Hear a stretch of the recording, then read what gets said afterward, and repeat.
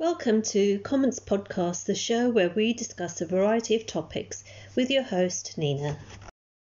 At the G20 summit in Rome recently, countries agreed to the Organization for Economic Cooperation and Development, OECD's proposal to establish a minimum 15% global corporate tax rate.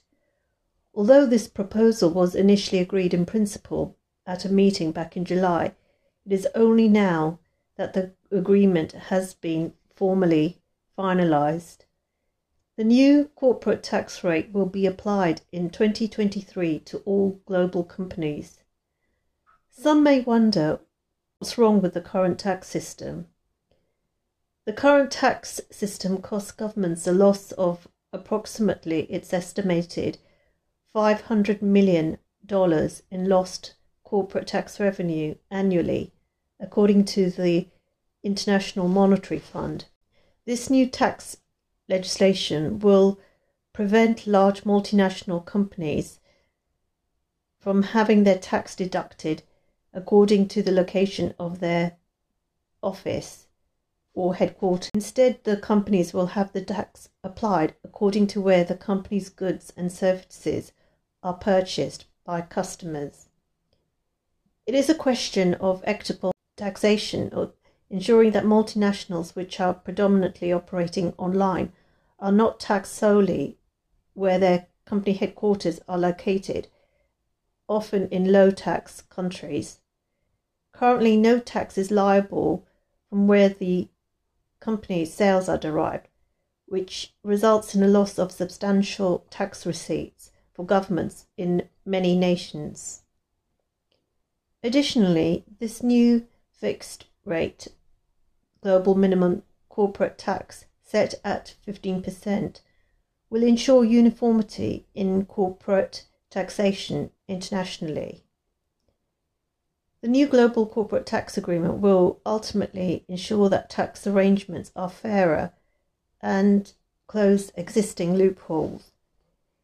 In an ever-increasing globalized world, along with the substantial increase in digital sales and services in recent years, an overhaul of the international tax system was required. The tax will only impact a minority of large multinational companies who have an annual turnover in excess of 750 million euros. Small and medium-sized businesses and other larger corporations, companies will remain unaffected by the new tax rate, and there will be a transition period for companies to 2023 to prepare for the implementation of the new tax. Over the years, there has been a public outcry expressed at how big corporations were enabled to pay lower amounts of tax by relocating their headquarters in low tax rate countries or havens. The argument has raged on for many years for companies to have tax deductions according to which countries their customer sales services are based and not their headquarters location. This global minimum corporate tax will ensure the end of this practice, at least within the domain of the nations who have signed up to the agreement.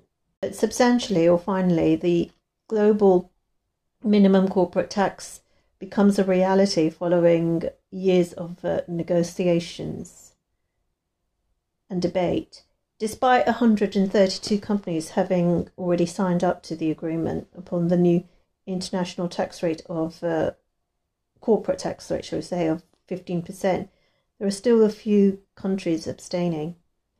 These currently include Nigeria, Kenya, Pakistan and Sri Lanka, but they remain a small minority, and the good news is a large number of 132 countries will comply with adopting the newly established global corporate tax rate. The tax rate of 15% is still relatively low and fair, and it shouldn't ensure that foreign direct investment in many countries will remain unaffected. Overall, the time for tax reform was necessary, and the global minimum corporate tax system establishes a new benchmark in the international taxation system, which is fair and equitable for all. Thank you for tuning into today's episode. You can subscribe to the Commons podcast via iTunes, Spotify, and other major podcast providers.